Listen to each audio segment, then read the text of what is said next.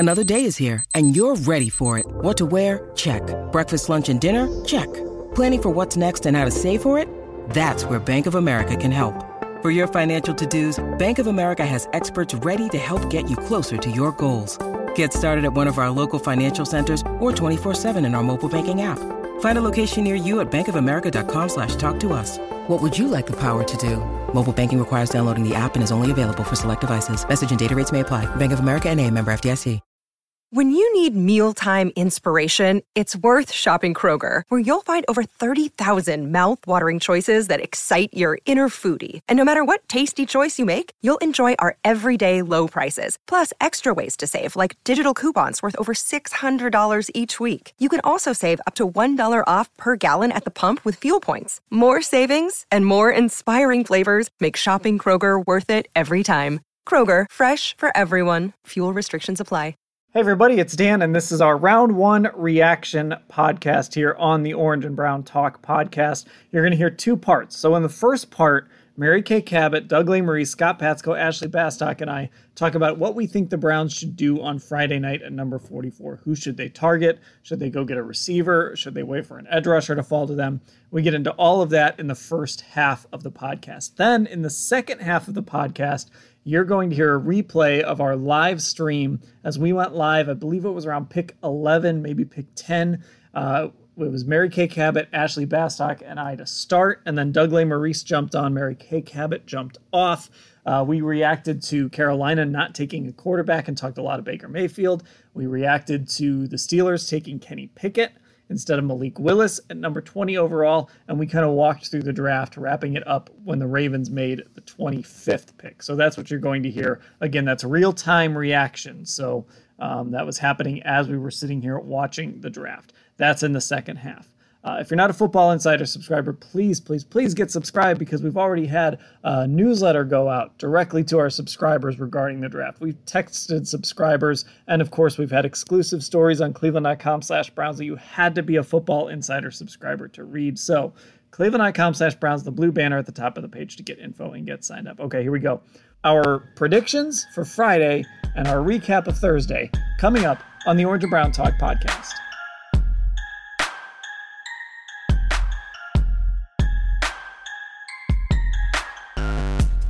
And here we go on the Orange and Brown Talk podcast, reacting to the first round of the NFL draft, which the Browns, as we expected, did not participate in. So let's get to it here. Let's just look ahead to Friday, where the Browns are expected to go on the clock at number 44. And I want to know from each of you, Doug, Ashley, Mary Kay, and Scott, what you think the Browns should do at 44. So Mary Kay, we'll start with you. What do the Browns need to do at number 44? Well, what they should do, what they need to do, it all depends to them on who the best available player is. I really think they will do that, even though I would tend towards a receiver with the number 44 pick. I still think there are some good ones and will be some good ones left. There are plenty of good defensive players left as well. And so I wouldn't be surprised if they did something like that. I would probably end up drafting Cincinnati's Alec Pierce. He would be high on my list. He's somebody that I've had my eye on for a while there. If he's still there at number 44, he's definitely somebody that I would take a strong look at there. And then from a defensive standpoint, if Arnold Ebiketie is somebody that I've liked, and I think D'Angelo Malone is still out there, and Logan Hall. So these are some of the guys that that we've mentioned a lot that I think that they'll have their eye on too. Doug, what about you?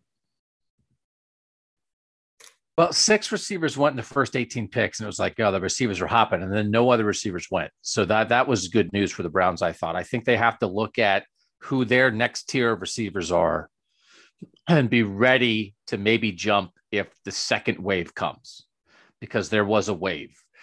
Once you go 8, 10, 11, 12, 16, 18 for the receiver spot. So if you look at George Pickens, Alec Pierce, John Mechie, Sky Moore, Christian Watson. Maybe those are the next 5 guys. I don't know. Maybe they don't like all 5, but I'd be ready. It's what we talked about a lot in the war room. Like, I'd be ready to go if it's like, we like 3 and 2 just went in the first 6 picks of the second round. So I do agree with Mary Kay that the edges got pushed down a little bit. So there does seem to be some value still there, but I know best player available. Just the way things have fallen, it would surprise me if it's not edge or receiver, because it does feel the one weird thing that's happened is that only 1 quarterback went in the first round, but the Browns don't need a quarterback anymore. So if they want to take Desmond Ridder to be Deshaun Watson's backup for the next 8 years at 44, I love Desmond Ridder. He's still there, but that's not. Can you imagine if they were in sort of this iffy quarterback market, if it was still Baker, but they didn't sign the extension? Okay, they need a guy for the future. Holy moly, they could have taken somebody at 13 and there'd be all these quarterbacks who lasted the second round. We'd be talking about quarterbacks for 45 minutes right now. But as it stands, they don't need a quarterback, and the quarterbacks are really who got pushed down, which doesn't match up with the Browns. Scott, what are you doing tomorrow? Or I guess today when people are listening to this. Yeah. What time is it? I agree with a lot of what Doug said there. I think it does bode well for the Browns that run on wide receivers abruptly stopped at 18. So there are a lot of guys that we've talked about that came up during our mock draft that could be a possibility there, but there's still 11 picks ahead of them, and it could get interesting, and they might be forced into a situation like we were, where you're seriously thinking about trading up to get a guy if you really like him. But I think over the past couple of days, I might have talked myself into the fact that they don't necessarily need a receiver, because Deshaun Watson was so good in 2020 with a wide receiver group that was just a lot of meh. There really wasn't much there to speak of, and he's the kind of quarterback that makes those players better. So, I'm looking at 44, and they could go any direction. I think they're in a really good position of being able to draft for depth here because they've done such a good job building the last couple of years. Obviously, they addressed quarterback this offseason. So, if they go for receiver, if they go for edge, whoever ends up higher on their board, great. But I don't look at this pick as they got to do this or they got to do that, because I think they're in a really good place with their roster. Ashley? Yeah, I think my thinking has gotten less. They need to take a wide receiver with this pick, and they need to find the guy they like, and they're probably going to have to trade up for him. Now, a guy that I like in George Pickens is still out there, and I might seriously consider trading up to somewhere in the 30s so that you're ahead of the Bears or whatever if they really like him to get him. But like Doug said, considering how these edges fell, I don't think anybody expected Jermaine Johnson to go as late as he did, right? There's still a lot of these really strong defensive players on the board. And when Andrew Berry talks about taking the best player available, that's when we might see that come into play. So I think I'm definitely a little more open to this idea now, and the wheels are turning a little bit more. You guys are killing me. You're killing me. I don't know if you're tired. A lot of hemming and hawing and whatever Andrew Berry wants to do, we're fine with it. Go, Andrew. You're the best GM. Well, here's the thing. Go get a receiver. I said you still should trade. If they really like George Pickens, they need to go up and get him, I think. He's not sticking around to 44. I don't think with these reports, the report in The Athletic about his maturity or whatever it said, even with that out there, I don't think he's sticking around till 44. When we're sitting there in the press box in November and Donovan Peoples-Jones can't get open downfield and Anthony Schwartz dropped his 5th pass of the season and David Njoku is still kind of David Njoku, and I'm going to replay everything that we just said on this podcast. Just go get a receiver. It's okay, because Deshaun Watson just scrambled for 13 yards on a first down. Dan, fair enough. You're turning into a villain. Go get a receiver. Because I think the reason there was this run on receivers, a historic run, and we talked about it, you're going to hear it in the second half of this pod, is receivers cost $30 million now. A great receiver costs $25 or $30 million. I promise you 2 years from now, you're going to be paying Amari Cooper $25 or $30 million. Go get a receiver. You can figure out edge rusher. Jadeveon Clowney can come back. There's veterans out there. You signed Chase Winovich. Trade up and get Sky Moore if you have to. Now, maybe you like Alec Pierce at number 78. Okay. Maybe there's a guy that you feel like you can get at 78, and that's fine. If they believe that. I think you've got to be aggressive to get the receiver you want. I think if you come out of here with like a defensive tackle, as much as I kind of like some of these guys, I don't know, man. I want a playmaker. I could live with an edge, but I want a receiver. You know what I thought was weird was that it just did stop so abruptly. I mean, after you got to Treylon Burks, like it was over. And at the end of the first round, when you had all of those teams that you thought for sure were going to take a receiver, especially the Packers, right? And they didn't do it. It really makes me wonder. And it really, for the most part, I think, made me think a lot about George Pickens because, if that report in The Athletic, if that were not true and there weren't some smoke there, then, I think maybe one of those teams may have taken him. So I'm off that scent, was never really 100% on it. But I'm kind of off that a little bit. I do think that there is something to all of those coaches and GMs saying what they did. And so I'm kind of not thinking that that's something that will happen tomorrow. But, even some of the other guys like Sky Moore, like why wouldn't somebody take him in the last 5 picks? So it kind of makes me think that, maybe the Browns will feel the same way and move over to one of these defensive guys and have them rated higher. I mean, maybe the second wave, maybe there's such a significant drop off after that first wave. So if the receivers were gone, then they'd be gone. But the fact that they're not gone means the Browns shouldn't take them because they're available, because nobody else took them. Well, I'm people saying didn't that take JOK last year because they didn't know what to do with him. And the Browns were like, we'll figure it out. We'll take him. Take George Pickens. Who cares what the guy said? I'm just saying that. It was a couple receivers, coaches, and a scout.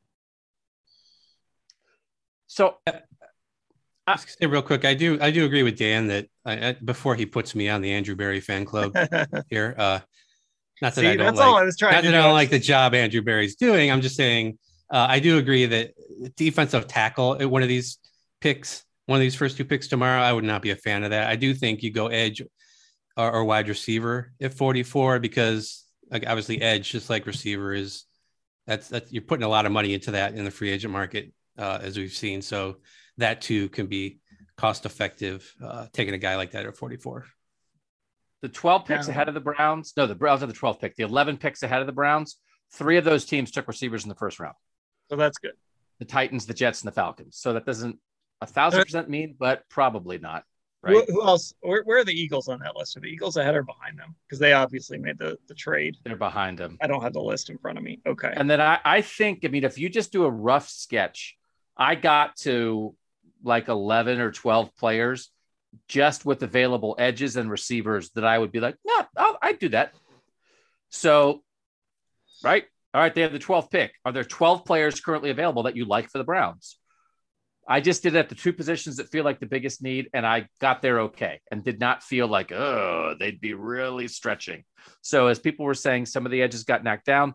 Ebiketie is in there. Ajabo is in there.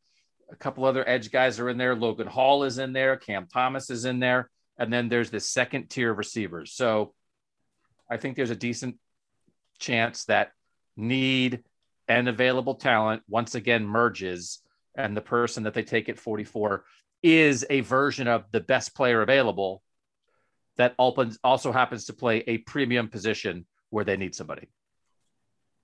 I don't think we're asking the right question here. How many of those 11 teams ahead of the Browns need a kicker?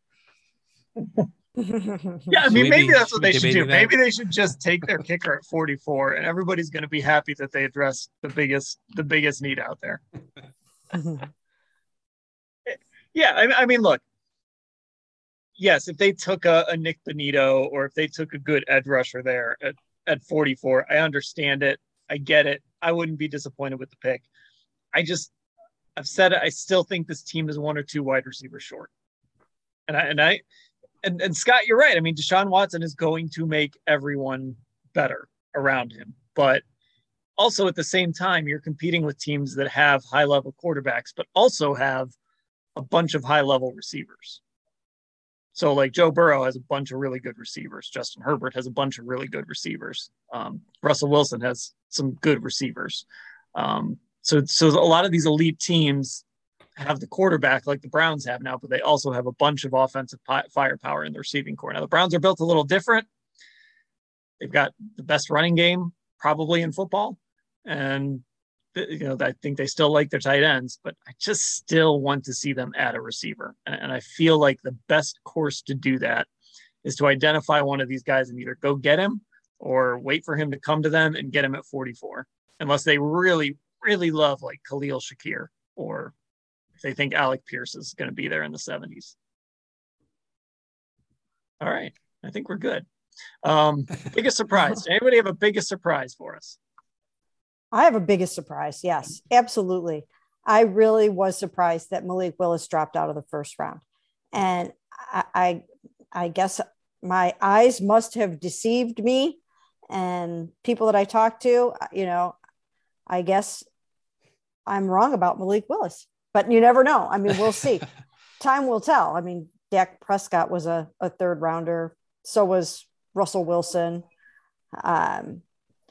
Sometimes teams don't know what to make of a dual threat quarterback that might not have all of the production in college that they like. Lamar Jackson went 32nd. So I think there's still some sense of not everybody knows exactly what to make of some of these guys, or he might just not be that good. I mean, we'll find out.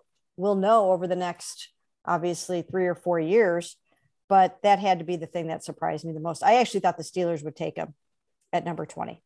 And being charming only gets you so far, apparently. I guess my biggest surprise was the Ravens trading Hollywood Brown. They moved down to 23, and they traded again to 25, and then they took a center.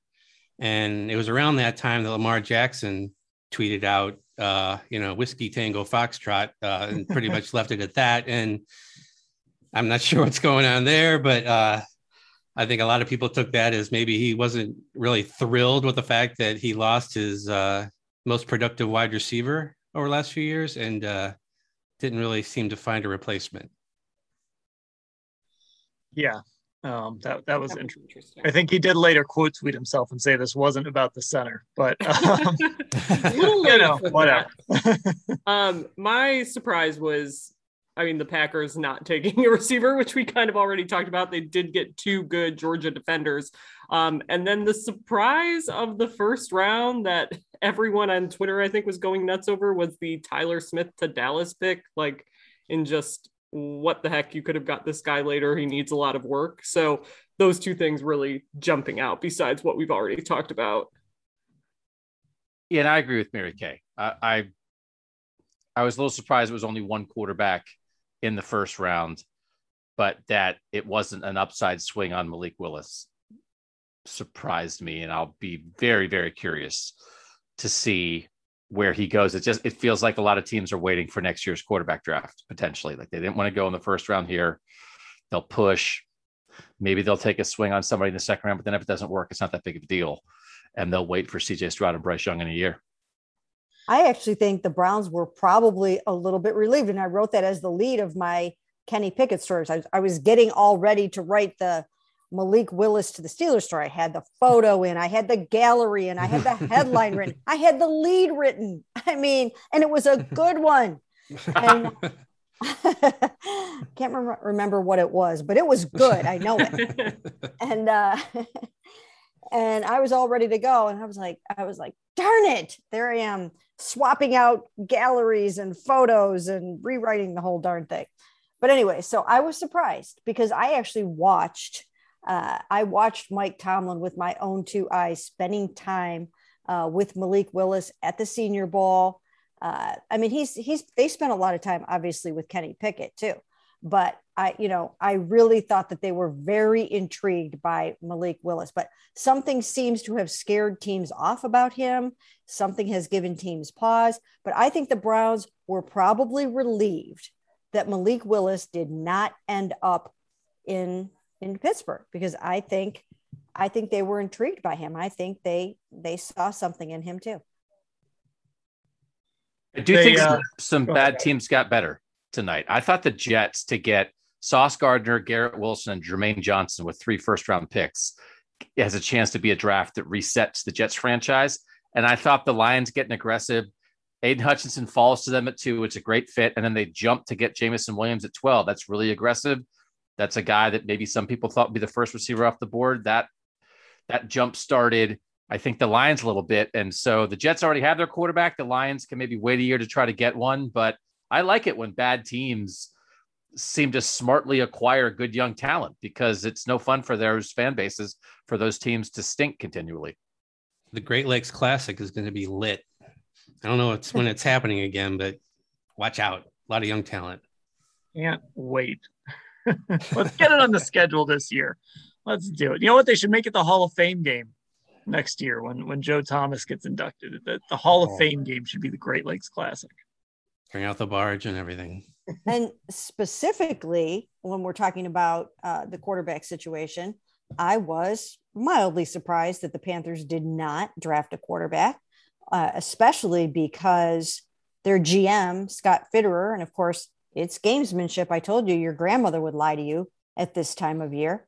But so I mean, don't ask her about Easter or anything around draft time, because she's lying to you. But anyways, so he did say, if we do go out and try to find someone, we would prefer to do that in the draft. And, if those guys are available out there on the market, there must be something wrong with them anyways, blah, blah, blah. So I was a little surprised that they did not go after a quarterback. And I actually think that there are a couple of other good quarterbacks. I mean, Doug, you've mentioned Desmond Ridder. He might turn out to be the best quarterback in this class, right? I mean, some of these guys might be decent. I don't think it's as bad of a class as it turned out to be, with only one of these guys going in the first round. I don't know. That's weird. It's just odd. And it makes me think that for all the money that these guys get paid, and for all the film that they watch, and for every single thing that they do, that it's still such a crapshoot to draft first rounders, especially. Well, like you will hear us discuss, Carolina might be setting up a $36 million quarterback battle between former failed top 3 draft picks in the fall here. So keep Ellis in your thoughts and prayers before you go to bed tonight. Say a little prayer for Ellis having to watch that quarterback battle in July. Okay, so here's what's going to happen. We're going to take a break. On the other side, you're going to hear a replay of our live reaction to, I think we went on around pick 11, all the way through the Ravens pick at 25. And there's a lot of Baker Mayfield talk there at the top of that, and the reaction of the Panthers and whether there might be a Baker Mayfield trade. Maybe our next podcast will be a Baker Mayfield emergency podcast. We will see. But we're going to take a break. And like I said, you're going to get that real-time replay of our draft reactions starting at pick number 11. Doug, Mary Kay, Ashley, and Scott, I will talk to all of you later. Dan Lobby here with Mary Kay Cabot and Ashley Bastock. Doug Lesmerises is going to join us a little bit later as we are following along the NFL draft. Garrett Wilson just went. Unfortunately, Doug is not here to talk about that right off the top. The New Orleans Saints just traded up to number 11. They are on the clock. It feels like this will be a quarterback. But hey, speaking of quarterbacks, Mary Kay, let's talk about Baker Mayfield, because the first domino to fall, the first thing that Browns fans were interested in tonight was what Carolina would do at number 6 overall. And they did not pick a quarterback. They picked a tackle. So that means whatever shred of hope there was that the Carolina Panthers might trade for Baker Mayfield this weekend is still very much alive. Yeah, that's definitely still very much alive. And as I reported last week, a source told me that the Panthers had the inside track to trade for Baker Mayfield. That was the team that seemed the most interested in last week. Today, I was told that there are a handful of teams interested as we headed into the first night of the draft. And so it wasn't a foregone conclusion that they were going to be able to land him. The Browns maybe had an opportunity to develop a little bit of a market for Baker Mayfield. So, so that was something that's good for them. And then when you look at a few of the other things that happened, the Seahawks, they also took a tackle. They didn't take a quarterback. And the same thing with the Falcons. They took a receiver. They didn't take a quarterback. So some of the teams that, that are sort of uncertain at that spot, definitely are still in play. But I would say, more so than anybody, probably the Panthers. So, Ashley, the mutual disinterest between Baker Mayfield and Carolina might not be such a mutual disinterest after all. Right. I feel like we've been talking about this for weeks, but it does kind of feel like, okay, maybe it's like that this is happening gif, like this. Yeah, it's happening, whatever it feels like we're getting closer to maybe some resolution here.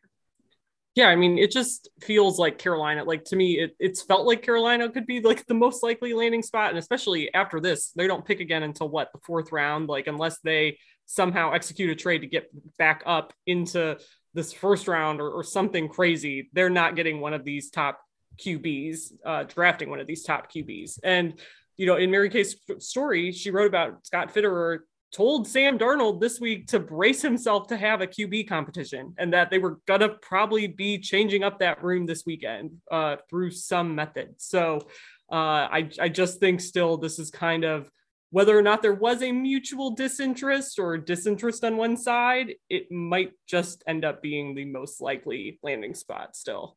And, while we're doing this live, the, another team that was involved in the sweepstakes for Deshaun Watson and lost out to the Cleveland Browns, the Saints drafted Chris Olave. So all of the teams that sort of had quarterback issues so far, none of them have taken a quarterback. What does that say about these quarterbacks? I don't know. I had Malik Willis ranked pretty highly on my board. And so far the NFL isn't seeing it the way that I did. But, we'll have to see how this goes. Again, this leaves open the possibility that, that one of these teams could come and try to grab Baker Mayfield. So let's talk about Carolina a little more closely here. And the other thing we're watching too, as this plays out, is what Pittsburgh is going to do at number 20. That was one of the reasons we kind of wanted to go live.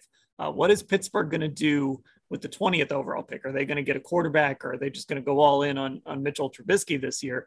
And honestly, Olave going to New Orleans is, I think, good news for the Browns. I texted this out to our Football Insider subscribers that I was scared to death he was going to end up with the Chargers, which would just make them – Chargers might be the favorite already in the AFC, but adding a guy like Chris Olave would only add to that.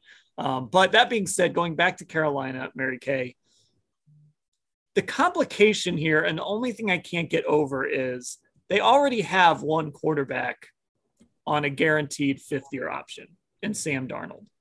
And so are they going to put themselves basically in the position the Browns are in now, where they're going to be stuck with not just Baker Mayfield, but also Sam Darnold, two guys who are due $18 million. I mean, they actually have the same fifth-year option number because neither of them did anything to escalate that number outside of playing time. Look, the Browns don't care, but is that an actual real hurdle for the Panthers to figure out what to do with Sam Darnold? Well, I don't know what they're going to do with Sam Darnold. I don't know if they'll just let those two guys duke it out and try to let the best man win, or if they'll try to move Sam Darnold and maybe somebody else will be willing to pick up a little bit of his contract. I really don't know what their plan is going to be, but it does seem like when you go and have a conversation with your starting quarterback and basically tell him, we're probably going to add somebody this weekend, then, I think that means that either he's not long for the team, or he has to understand what the drill is. And that is that he's probably going to have somebody in front of him. So I don't know. It still seems very likely to me that Baker Mayfield could end up in a Panthers uniform before the weekend is out or shortly after the weekend is over. This is what happens when you're kind of just a bad organization.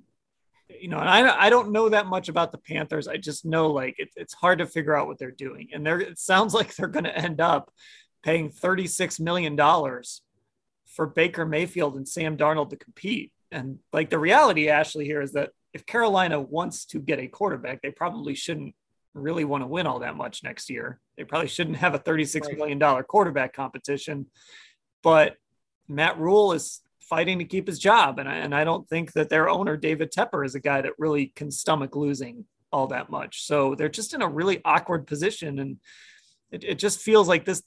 And again, the Browns and Browns fans don't care, but it feels like this is going to end up being a no-win for Carolina. Yeah, it's like it just when you have the option to get one of these rookie QBs and you could have them for 5 years and it's, more cost efficient. I kind of am like, why didn't you go that route? When you're looking at what the other option is, given the quarterback movement in the league so far this offseason, and Baker Mayfield and Jimmy Garoppolo really kind of being like two of the last ones out there that are left standing. And what are you going to do? It just, to me, doesn't really make sense given the draft position they're in. But you're right. They're in such an awkward spot right now with people's jobs on the line potentially, and where their draft picks are this year. It's tough. And not all these decisions, I think, are going to make the most sense. And at number 13, the number that we have kind of been keeping an eye on, the Eagles are now selecting at number 13. They have moved up there where the Houston Texans were after they traded Deshaun Watson to the Cleveland Browns. So the Lions, this is the third straight trade. The Lions took Jameson Williams at number 12 after they traded up. Now the Eagles are on the clock, and they're picking in the 13 hole where the Cleveland Browns originally were going to be. So really interesting to see what they're going to do here at number 13. But, there's all kinds of trades going on. We knew this was going to be a crazy first round, but this is getting a little nuts right here, where people are jumping all over the place. And we don't have the pick yet to see exactly what the Eagles are doing here. I'm very interested to see what they end up doing. And, as we move along here, they started out with 3 first round picks, the Eagles did. And so, yeah, this is going to be very interesting to see what they do here. Do we have it yet? So let's play this game.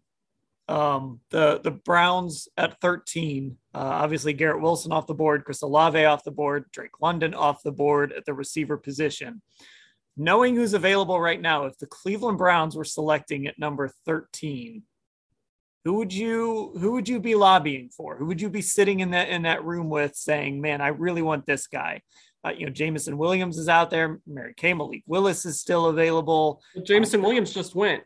Yeah, so that's the thing. There's been a run on these. Okay. There's been a run on these receivers that you're looking at. I have the PFF board pulled up right now, the draft tracker. You're talking about that Sky Moore is their top ranked receiver that's available. So we're getting into that group of guys that we were talking about for early second round tomorrow. So this is interesting. This is bad for the Browns if they want a receiver at 44 is kind of where this is going. But who would you, Mary Kay, would you be pounding the table? This would obviously be no Deshaun Watson on the team. So would you be pounding the table for Malik Willis here? If we're talking about if the Browns still had this pick. I would have. Yes, I would have. And you know what? Like I said, the NFL is not seeing Malik Willis, obviously, the same way that I did.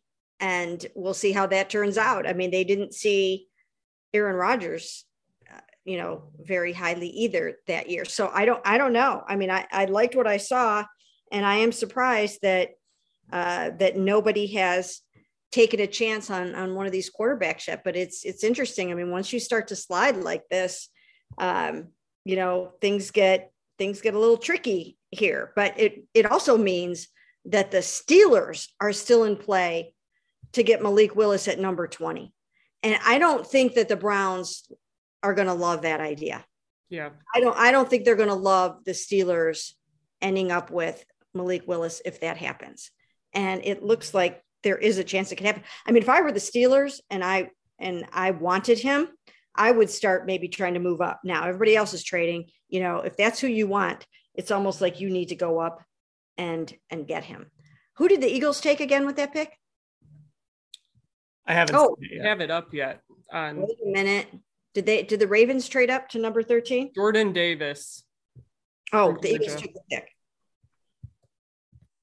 So someone in the YouTube chat asking if Doug is going to join. And yes, Doug will be joining us a little bit later. We'll get his thoughts on Chris Olave and Garrett Wilson and, how he thinks this all could shake out for the Browns. We're also going to have a little bit of, if you're not a subscriber to the Orange and Brown Talk feed, you got to subscribe, because later tonight we'll kind of talk about the 44th pick and what to do. So Mary Kay, let me ask you this. Coming into this weekend, what would you have put the odds at of Baker Mayfield getting traded? And now that we're kind of where we are now, what would the new number be? I probably thought maybe 60% heading into the weekend, and I would bump that up now. I mean, I think, when Scott Fitterer started to talk about, hey, you know what, we want to draft our guy, I mean, there was so much gamesmanship going on. He really got people off the scent of what they might do. And you know what, maybe they won't go ahead and trade for Baker Mayfield or Jimmy Garoppolo, but it seems like it is headed in that direction, doesn't it? I mean, unless they are really willing to go with Sam Darnold and just move forward that way. I'm not feeling that. I'm just not feeling that. So I think the chances are greater now. I would put it up closer to 70%. Ashley, what about you? Yeah, I would say 70-75% range right now, because what are you going to do if are you really going to run it back with Sam Darnold?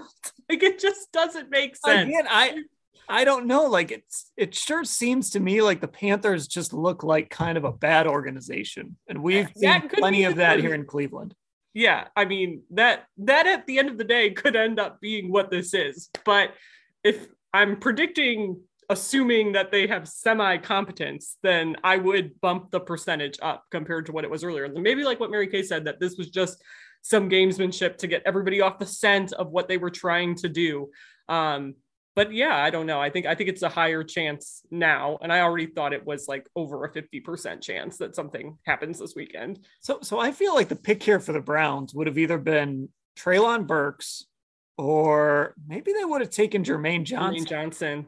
That's what I was thinking. I almost feel like maybe that would have been the guy, get that second edge rusher. Yeah, that's what I was thinking. I'd almost rather have, I like Treylon Burks, but at 13, I'd almost rather have Johnson. I think Johnson, if you're looking at the two of them, like, he's the one I would rather have. But it's interesting to see how the run on receivers has really happened pretty quickly here. Like, we had Drake London at 8, and then 4 guys went between 8 and 12 when Jameson Williams went, because Garrett Wilson and Chris Olave both went in there as well. So like I said, we're already kind of in that range of guys we were talking about yesterday, like potentially falling to the second day. And now who knows how many of them are going to do that. Like, this all has, I think, kind of snowballed very quickly in terms of where these receivers are being taken. Yeah, I thought that was going to happen. I thought there was going to be a run on them. It was just that you see them start to go, you really got to jump on them. Well, and go ahead. I was just going to say, I didn't expect Drake London to go as high as he did to Atlanta. Like, I was kind of like, oh, okay, that's interesting. Like, I did not think he would be the first receiver off the board. I did think it would be Garrett Wilson. But yeah, so then it's almost like once that happened, maybe there was some thought process of that going around with some of these other teams being like, well, if London's gone already, how long is Wilson going to last? So it makes sense. And then you just keep pouncing. And we've sort of been discussing this, like, there are a lot of teams that it made sense to take a receiver for ahead of the Browns, including teams that go on the clock before them tomorrow night. So you're talking, teams like the Jets with a young quarterback, the Giants with a young quarterback, even though they didn't pick up the 5th-year option on Daniel Jones, which, by the way, is just an enormous, like, Baker Mayfield and Sam Darnold are like the template now. Like, unless you're sure now under this new CBA, last year, that was the first time that these options were guaranteed the minute you picked them up. And I think everybody sort of took the old school approach of like, of course we're going to pick up the 5th-year option. Why wouldn't we? But in the past, now it might not have mattered for Baker because they were guaranteed for injury in the past. So his might have ended up being guaranteed anyway, but it was a no brainer before. And now it's like, do we want to, look what's happened to Baker. We don't want to be on the hook for Daniel Jones for 18 million. I was actually I'd be a little skittish if I was Arizona. Kyler Murray's option is $30 million. And I don't know if we're still 100% sure that Kyler Murray's like that guy. And Daniel Jones would have been more than Sam's and Baker's. I don't know his exact number, but his would have been more than theirs because it goes up each year. And of course, it goes up now if you have Pro Bowls and if you've done other things. There are incentives that bump it up even more, which is why Kyler Murray's is so high. But Daniel Jones, I think I don't know, his might have been in the $23 million range for next year, possibly. I haven't really looked that up. I thought I saw something like that, but anyway, I didn't look it up at the time, so I don't know exactly what it is. But yeah, but it was significant, and it is a cautionary tale. What happened with Baker Mayfield and with Sam Darnold, it is a cautionary tale. And now I do think fewer teams, unless you are really certain he's your guy, they're not going to pick up that 5th-year option because all you have to do is franchise the guy after the year if he turns out to be your guy. That's what the Browns could have done. They would not be on the hook for any money right now if they would not have picked up the 5th-year option, let him play out this year, and then could have franchised him if they wanted to, or continue to work on a contract. So I think teams saw what happened with those two guys, and that's what they're doing. Yeah, so Kyler's is like, I just looked it up. It's about 29 million guaranteed next year. I don't think I would have done that. Even with Kyler, and I've been a big Kyler fan, but like still, he hasn't gone out there and proven that he's a guy that can lead you to a Super Bowl yet. He's had trouble staying healthy, and I'm a little surprised. I guess I'm not surprised, but I don't know. I would have thought twice about doing it with Kyler. And then, like you said, Mary Kay, if he comes out and just balls, then you franchise him. Yeah. Yeah. Especially because they're already having problems with him. Okay. Right. They're having issues with him right now. You guys saw the Ravens picked Kyler Hamilton safety. Yep. They love their safeties in Baltimore. There's some teams that, like, when they make a pick, it doesn't matter who it is. You're just like, oh, that was a Baltimore Ravens pick. Yes. They love their safeties. They just signed a good one in free agency. Absolutely. They've got some guys coming back in that secondary. That defense, their pass rush is a little iffy, but that secondary is going to be scary again. Yeah, absolutely. But getting back real quick to Kyler Murray, he's already, giving them problems. We're hearing about attitude issues. We're hearing about, locker room issues, and they just went and locked themselves in for $29 million. And there really was no reason to do it except for, you don't even need to hold the place. You just don't need to do that. All you had to do was say, let's see how this goes, or let's continue to, to negotiate. And it'll be interesting to see how that works out. So the other thing to keep in mind here, of course, is the Browns, kind of the way this played out, not having the 13th pick doesn't really sting all that much anymore. Like, I don't know. Look, they got Deshaun Watson, right? That's the bottom line. They got a franchise quarterback, the guy that they want to be their quarterback for the next 10 to 15 years. So you pay that price regardless, but it looks even better now. There wasn't a guy at 13 that you just had to have. You were like, oh, we had to have this guy. And if things go the way they're supposed to go, these next two picks in this trade are going to be in the 20s, maybe in the 30s. So, it really has sort of worked out for them. Yeah, I think just at the end of the day, it's kind of like we said when we got to 13 and we're looking at, okay, who's left? And all of these receivers have just been taken. It kind of like took the air out of the room in the sense when you're discussing the possibility, right? Like, you maybe would have, obviously, I think a lot of us would have been banging the drum for Garrett Wilson had he been available. That would have been great. But like, yeah, when you're talking about like Jermaine Johnson, maybe to increase your pass rush, if you want to go after Malik Willis, okay. But like you said, Dan, it's like you have your franchise quarterback there. So that kind of puts a little salve on that wound, I guess, if you were wanting him very badly to develop, potentially a franchise quarterback. So it is interesting that it may end up working out, I guess.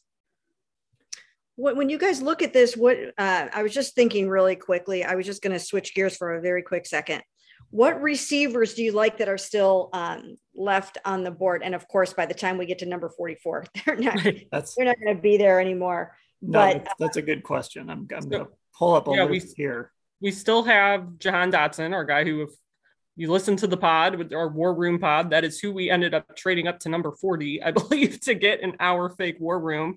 Treylon Burks is still out there. George Pickens is still out there. Sky Moore is still out there. Jalen Tolbert's still out there. John Michie, Dan's guy, still out there. Christian Watson, Kyle Phillips, Calvin Austin III, Alec Pierce. Like, that's probably those next like 2 tiers, maybe, right, of guys. Right. And Christian Watson, a guy that I think we talked about this in the War Room pod, probably not a guy they would take. So, I mean, I guess if we're looking at players we think they could take, so Burks, Dotson, Moore, Pickens, Tolbert, Michie, Khalil Shakir. Not all of these are 44, right? Some of these might be 78. Right. Wan'Dale Robinson, Alec Pierce, your guy, Mary Kay, your guy, Calvin Austin, Mary Kay. Yeah. I'm up to 10.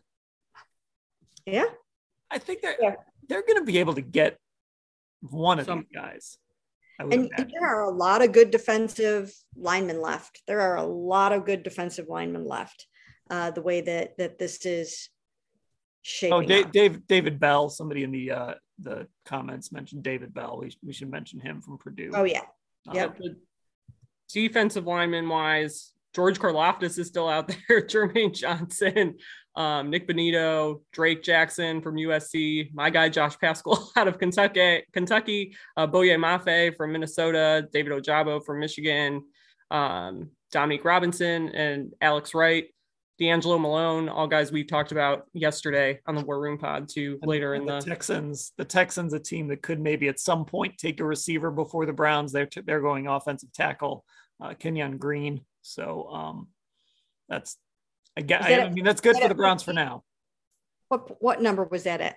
That 15. was 15. At 15. So Commanders are on the clock now. I'm all messed up.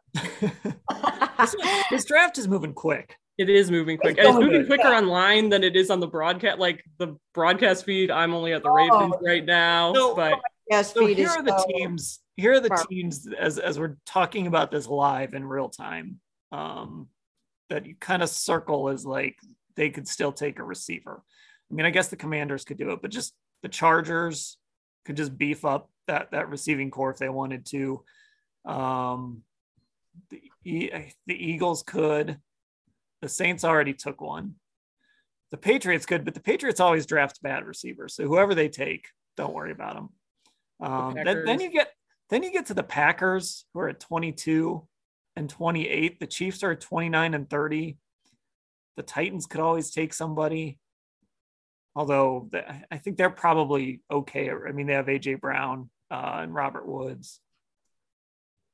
So there's still some teams out there that you got to worry about to start picking off some of these receivers. And I mean, I think you even start looking at tomorrow, the Jets, the Bears, which we obviously talked about at 39. We talked about that a lot on the War Room pod. They don't have a first round pick this year. They really need a receiver because they just got rid of their best guy. So I don't know. It still is like, I'm still of the mindset that I think maybe the Browns are going to need to try to be a little aggressive here tomorrow. Like, we'll see what happens the rest of the evening and who else potentially comes off the board today. But like I said, we are kind of already in that range of guys we were all debating at that possible 44 spot and then ended up trading up to 40. So I just want to say, I just saw a tweet raving about how brilliant Andrew Berry was, that there's no receivers left at 13. So that makes the move for Deshaun Watson more brilliant. listen, Andrew Berry seems like he's a fantastic GM. He is a brilliant guy. The brilliant move was like, hey, here's a potential top 5 quarterback. I'm going to trade a bunch of picks for him. It wasn't forecasting like, I think there might be no receivers left at 13.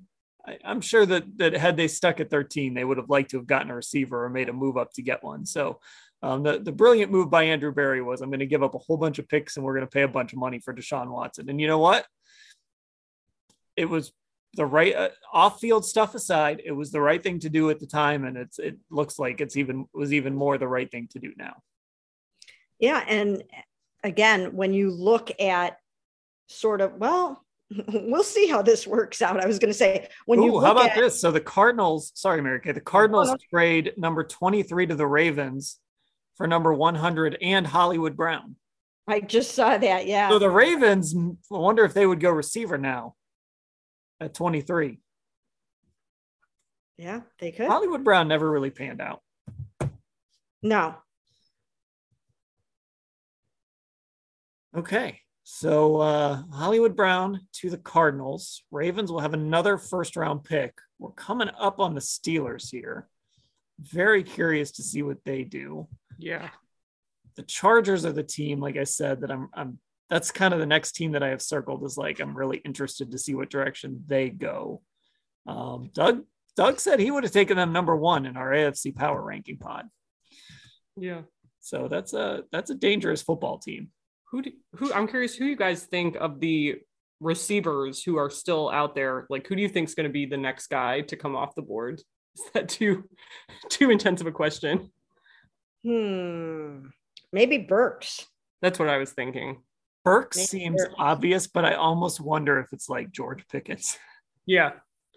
You know what I'm like? We've talked so much about Pickens. It's too obvious. Like, whatever team those anonymous scouts and coaches in the Athletic didn't work for, if they're going to take him.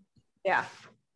George Pickens will probably go to Kansas City, right? Doesn't that's like a Chiefs? That feels like something that's going to happen. Like I think you just spoke it into existence. They're just going to bring somebody in, put him in their system, and that guy is going to thrive. Yeah. Yeah, I could easily see that happening. It just feels right. Yeah.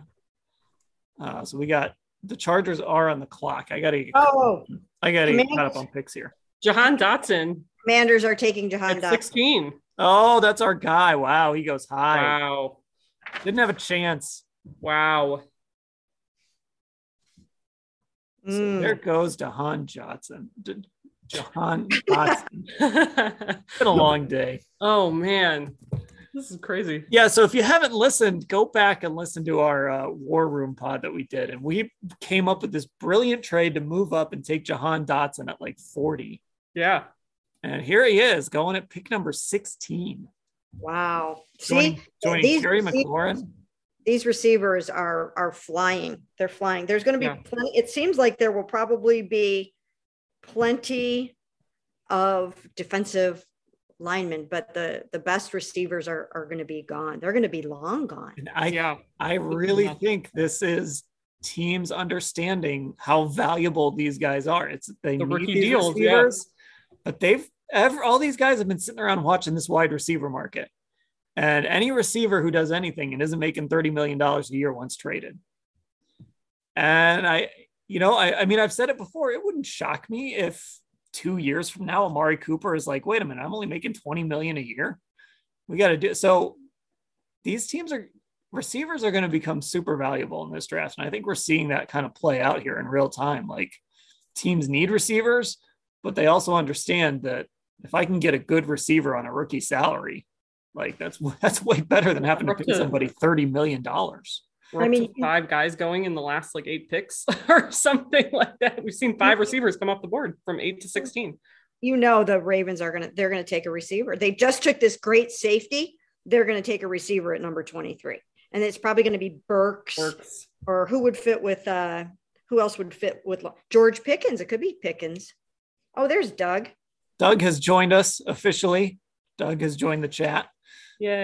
Doug, I'm going to ask you the same question because this is sort of our Baker Mayfield segment. What was your feeling about Baker Mayfield getting traded this weekend before the draft? And what is it now that Carolina specifically hasn't taken a quarterback? You're on mute, I believe. Right. Gotcha. You got me now? Yep. Yeah. I thought the first round would have to play out, and it seems more likely now, right? But still, they can still get. I mean, what happens if they do something and they wind up with a quarterback still? Could you guys just? Who was the first pick? Could you guys just run me through the whole drops real quick? You are out of it. I just came from a 2.5-hour high school production of Footloose. Ooh, Lovely. Very entertaining, but it was long. It was Trayvon Walker, to answer your question. I don't know who that is. Yeah, I mean, I think Baker, it has to be after the shake, after everything shakes out, right? But we don't think Carolina pass on a quarterback because they're in love with Baker Mayfield, right? It's just that they like the value somewhere else. So, right.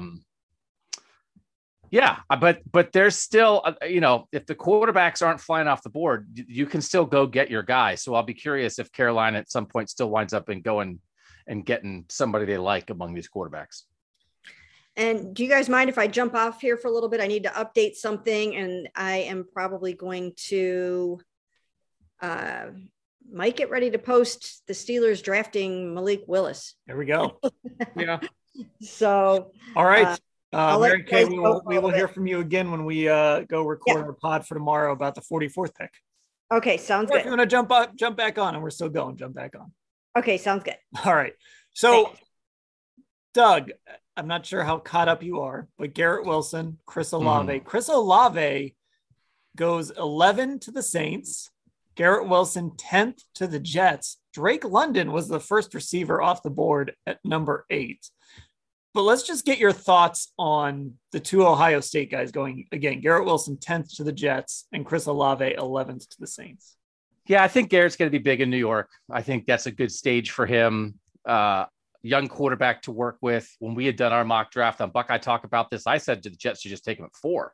If they love him so much, take the receiver you like at 4. So you get the receiver you like, and then come back and get a defensive guy at 10. Everybody else said it would go the way that it actually did go, which is they get the defender first and they come back and get Garrett at 10. When we talked about back in the world, when we thought the Browns were in the market for a receiver at 13, Wilson and London, to me, were the two best receivers in this draft. So I think it's appropriate. They were the top 2. I still think I'd take Garrett Wilson ahead of Drake London, but it's more a style preference at that point. But I did think in the end, and again, it's a little bit, I can just never quite get over the fact that Ohio State sort of played Garrett Wilson and Chris Olave ahead of Jameson Williams when they had a decision to make. That was the guy that they kind of let go find a new path. That was the order of those 3. Wilson, Olave, and then Jameson Williams, 1, 2, 3. There were some people who thought that even with the injury, Jameson Williams might be the first receiver off the board or would go ahead of those guys. This felt right to me. So I do think Wilson, Olave, then Jameson Williams in that order is great. And they all still go in the top 12. So, you would have liked for either of those guys to go, if someone goes to Justin Herbert, it's like, congratulations on your 1,300-yard rookie season. And instead they're going to Zach Wilson and Jameis Winston, right? So that's not quite the same thing, but I think generally the fits are good, and I think it's appropriate where they went. And that the Saints liked Olave enough to go get him, again, indicates something. I think Chris Olave is good enough to deserve that. So the way it played out, there really wasn't a guy there for the Browns at receiver. We were talking before you came on that had the Browns still had the 13th pick, Jermaine Johnson might have been the guy that we would have wanted there, kind of based on who was left. So, I mean, I guess, I mentioned this, somebody tweeted that, this was part of Andrew Berry's brilliance. There were no receivers left. And I kind of pushed back no, he just traded for a great quarterback. But it did sort of work out in the Browns' favor that they aren't really missing this 13th pick. And I don't think they ever really were going to, but they definitely aren't really tonight. Do you agree with that? Yeah, I mean, I agree. Jermaine Johnson, to me, would have been the guy. I think that makes the most sense. But for a receiver-hungry team, for 3 straight receivers to go the 3 picks right in front of them, and 4 the 5 picks right in front of them would have been a tough nut to swallow, right? I mean, that would have been there would have been some Browns fans moaning at draft parties if the Browns were sitting there at 13 and now your choice is Treylon Burks at 13, Jahan Dotson at 13, or you don't get a receiver in the first round. So, you can't have regret about doing whatever you have to do to go get a franchise quarterback. But if for whatever reason, Garrett Wilson had been sitting there at 13, there would have been some Browns fans, I think, me included, who would have been like, not regretting or saying the Browns shouldn't have traded for a franchise quarterback, but just saying like, oh, it could have happened. It's like, nope, it wasn't going to happen. It was never going to happen. And so, yeah, it sort of worked out okay. All right, so where are we here? Oh, Doug, Jahan Dotson. I got to get that reaction because that was the guy that we spent a whole podcast figuring out how to trade up to get. This is big. The trade? Yeah. Yeah. A.J. Brown to the Eagles. Well, if you're the Eagles and you can't draft receivers, you might as well trade for one. But Doug, first, Jahan Dotson off the board at 16, and we spent a whole podcast trying to figure out how to get him at 40 last night. Yeah, that robot did us a favor. We knew that robot did us a favor in that freaking draft. So this does feel like not great news for George Pickens at 44 because receivers are hot. Yep. The receivers are the quarterbacks of the receivers are the quarterbacks of this draft. Usually everyone's hopping for a quarterback. Everybody's hopping for a receiver. So that's the fifth receiver you said, Ashley? Fifth receiver picked? Yeah. And George Pickens is like the seventh receiver in this draft. Yeah. You think there's going to be one receiver taken in the next 27 picks? It's like the George Pickens dream is probably dead. Sky Moore might be dead for the Browns. Jalen Tolbert might be dead. I was going to say Christian Watson might be like, oh, the Browns picked at 44 and they would have had to take the 13th best receiver at 44 because if this is where it's popping. And I know I have something I think I'm going to write for tomorrow. The 8 teams that did not have first round picks coming in, 6 of those teams traded for a quarterback and 2 of them traded for a receiver with those picks. That's why they didn't have them anymore. That's where the value is. So this is not a great quarterback class. And Dan, it's what you were just saying when I came on. Everybody's jumping for receivers because you need them and you got to pay them. And if you can get them here and it's a good deep group, this is your time to go fishing, and everybody's throwing their line in the water. And by the time the Browns throw their line in at 44, there might not be anybody left. Yeah. I mean, A.J. Brown, a guy that wanted to get paid. I mean, deserves to get paid. I think he's one of the best receivers in football. The Browns should be happy that he's out of Tennessee, but now this adds another team that could end up taking a receiver because they still need to have another guy there. That's a team that kind of runs the offense the Browns are running, but they've got to have 2 guys. And like I said, they have Robert Woods. They had A.J. Brown, but now they don't. What is that trade? Did the Eagles trade a first round pick to get him, or what did they trade? I haven't seen the traded full terms of the trade yet. Do you have them, Ashley?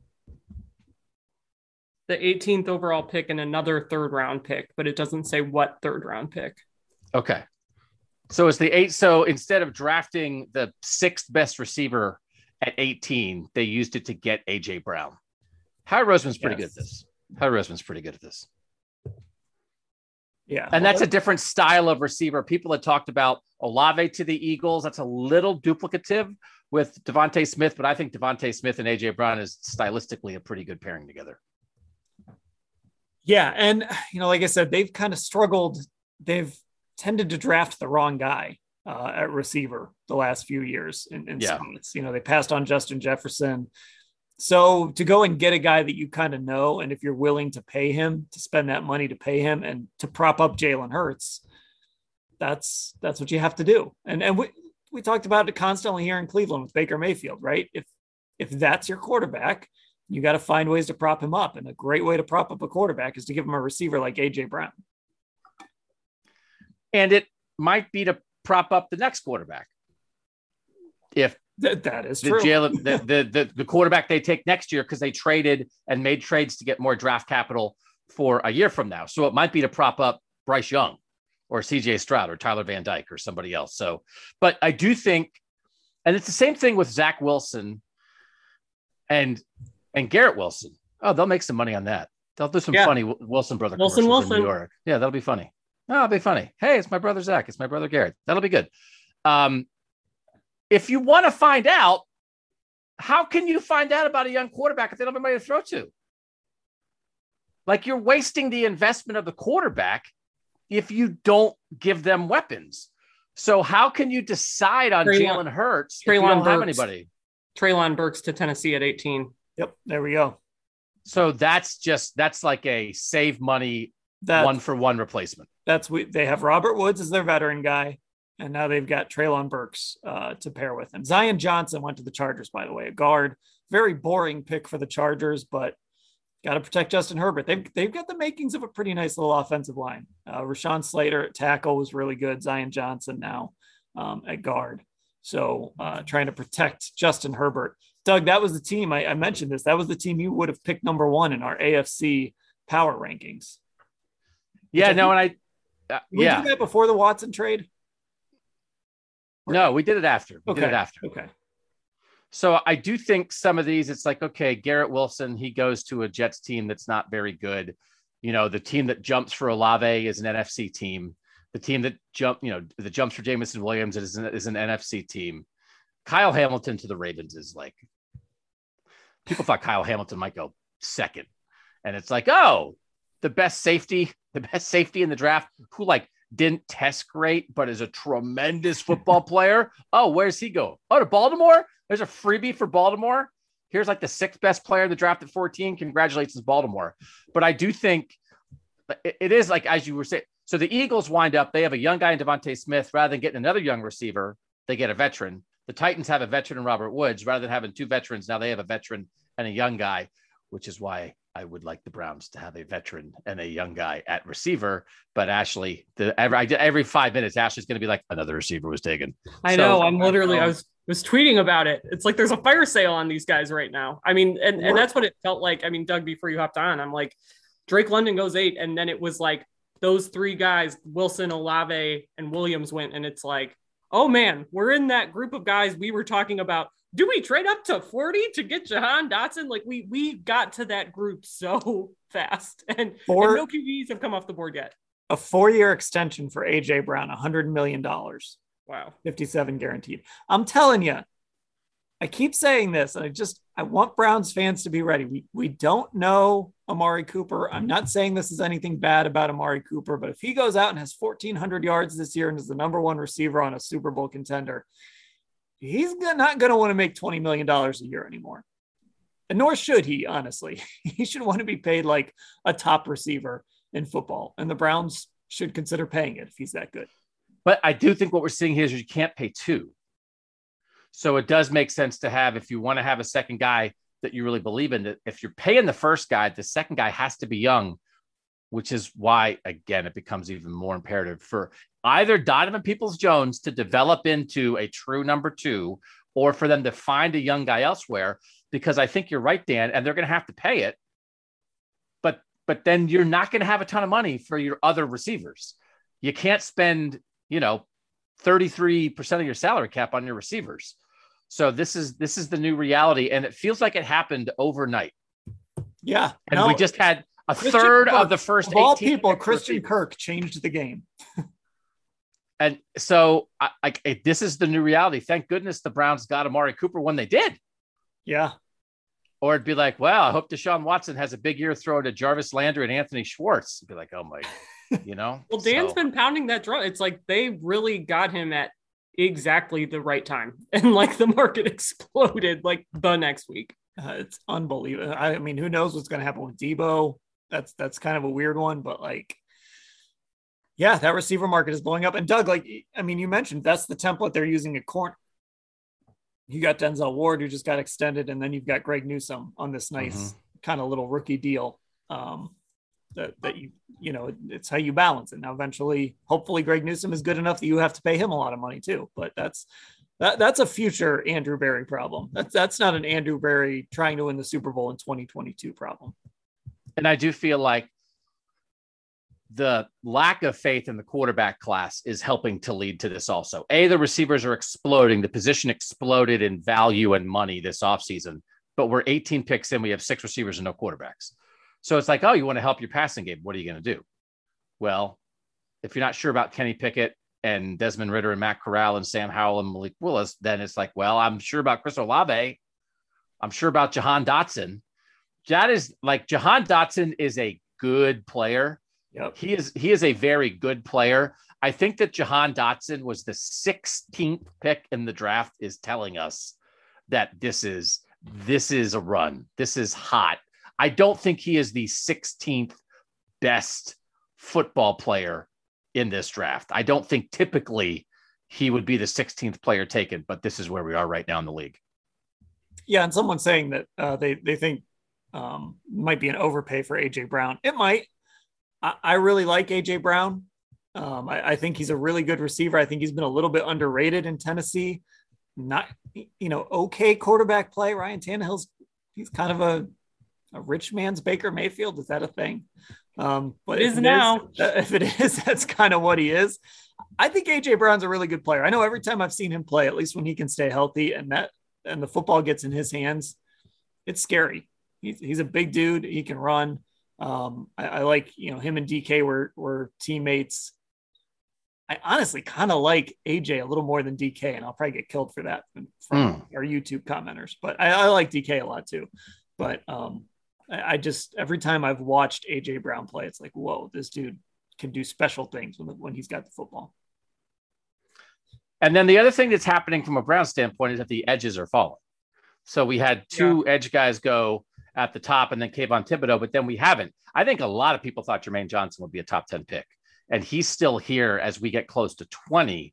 So now Jermaine Johnson knocks down George Karlaftis, and George Karlaftis knocks down David Ojabo. And all of a sudden we may wind up in a position where the Browns can get either the 11th best receiver at 44 or the 6th best edge. And then that has to influence how they think about it. Yeah, I was going to say the fact that these edge guys keep falling, I think that really might change the conversation for tomorrow specifically. Like, I don't know. I think the David Ojabo question becomes more interesting if he's still on the board. And we didn't get to have that on the pod really yesterday in the War Room pod, just because he ended up, I think, going somewhere in the mid 30s, somewhere early in that second round. But that's an interesting guy if he's still there, and all those guys sort of around that area. And then it becomes, okay, if you're Andrew Berry and you're so focused on the best player available, which we've heard over and over again, you're going to get more bang for your buck maybe with one of those edge guys. Hey, Doug, do you have a nephew named Julian?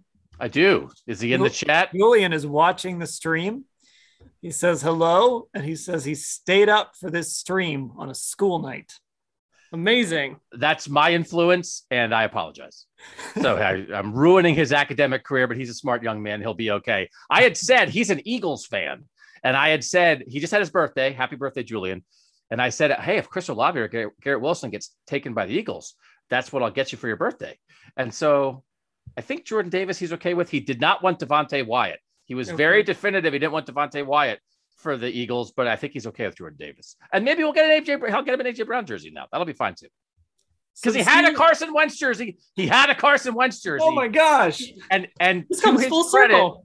He did say he considered setting it on fire at some point. So he did not. He gave it away instead because he's a kind-hearted person, but he at least had the right family instinct of like, what am I doing with this jersey?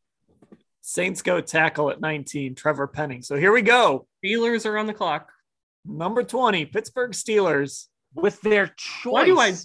I feel it in my bones that they're taking Malik Willis. I could be wrong. But choice? Of these quarterbacks, I'm sure we're going to get the pick while we're talking about this, but of these quarterbacks, which one would you be thrilled that they took and which one would you hate that they took? Is Willis the one that you'd kind of like hate? I would despise him going there, I think. Yeah, I think I'd be happy if they took Kenny Pickett. I agree with both those. Yeah. And Ritter is the guy that I like too. Ritter would be an underrated, like, Yeah, I was going to say Ritter. I think Ritter's like super competent. So, but Willis is the upside pick. But why wouldn't they swing upside? Mike Tomlin's not getting fired. Right. Swing upside, and Mitch is there and swing upside. I can't believe if they take Kenny Pickett ahead of Malik Willis, I'll be very surprised. The pick is in. It's Kenny Pickett. No, I'm just kidding. But that's normally how that would go when I say. I'm staring at my screen. I don't even want to blink. Scared everyone. But the idea of like no quarterback until 20, because we had gone through with this quarterback class, we had gone, it's not very good. Then I thought we had like a backlash to that of like, actually, it's better than you think. And I think maybe Willis could go 2 and Pickett could go 6. And then here we are at 20. It's like, nope, no quarterbacks. It was like during that combine week, it felt like that, that influx of, oh, these guys are going to be, there might be 2 guys in the top 10. There might be 4 in the top 15. Like it flip-flopped back and forth fairly quickly. So we are waiting here to see who the Steelers take at number 20. This is one of the reasons we wanted to do this live stream, was to kind of get to this point. This matters. 6 wide receivers picked in the top 20 for the first time in the common draft era, which goes back to 1967. That's according to ESPN. So when you think about how this has gone so far, like Kyle Hamilton to the Ravens is not the best news that the Browns could have gotten. That's a really good pick for the Ravens. And then I think everybody in the world is waiting for Tyler Linderbaum, everyone's favorite center, to fall to the Bengals at 31. And it'll be like, oh, they have a terrible offensive line. Oh, here's a 15-year starter at center. And so like, I feel like that's the other thing that you're waiting on. But this is really big. And they got Mitch Trubisky, so they don't have to play the guy they're taking now. They certainly don't have to take the most pro-ready Kenny guy. Pickett to the Steelers. It is Kenny Pickett. Yes. Wow. Sorry, Doug. Tiny hands. No, I'm good. That's tiny hands. Sorry to interrupt you. I know you like this pick. No, he can run it back. Go, some guy in Cleveland called me tiny hands. Here's 5 touchdowns on your head. Be careful. But Dan are going to be all over that Steelers. Dan, you're going to take over Dan's place for all the Big Ben is old jokes. I'm off the bulletin board. Doug, Kenny Pickett has tiny hands jokes all on that bulletin board. Listen, he can't control your hands. You're born with your hands. I've never heard of someone having hand lengthening surgery. So good luck to Kenny Pickett. All the best, but he doesn't scare me. I think he might be fine, but I'm a little surprised they didn't swing on upside here. I don't know what's holding people back. If you want so if you don't believe in the quarterbacks, that's okay. But if you're going to take a quarterback, I just don't know. And I've changed from 18. And this is why when Mary Kay and I finally do our Josh Allen redo podcast, she's going to bury me. Because for the Browns on that, at that time, I was like, you've got to go a little more certain. You can't swing upside and miss. Not for this franchise, right? But since then, the way the league has gone, it's like, how could you not swing upside on quarterback every time? How could you take the safer guy? And Kenny Pickett probably has a lot of upside too. He had a great year at Pitt. But I think physical tools, it's not close with Malik Willis. And I'm a little surprised they didn't go that way. So I think one of the lessons that I learned from 2018 was, so Kenny Pickett is 23. I know we talk a lot about age in the draft process. He's going to turn 24 on June 6th. I kind of feel like with Baker Mayfield, it was like, I think we tended to talk about, well, he's going to get better, but Baker was kind of Baker. Like, he was older when the Browns drafted him. He was in college for like 20 years.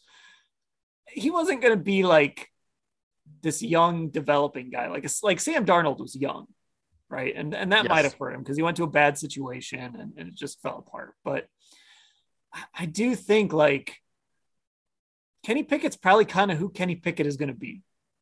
He'll learn the NFL game. Like, there will be improvements just from him getting into a system and learning the speed of the game and all those things that every quarterback has to learn. But I think ultimately we're probably going to see Kenny Pickett in his final form, if not by the end of this season, sometime in year 2. I don't think there's a ton of like he's not the upside pick, right? And I think when guys are 23, 24 years old at that position, I don't know. They don't really turn into much more than they already are. Can I just say too, I have the PFF like live draft board going, and it allows you to kind of see it allows you to vote basically on every pick before they happen, after they happen. Only 38% of PFF users liked that Kenny Pickett pick. Most people picked Malik Willis going there.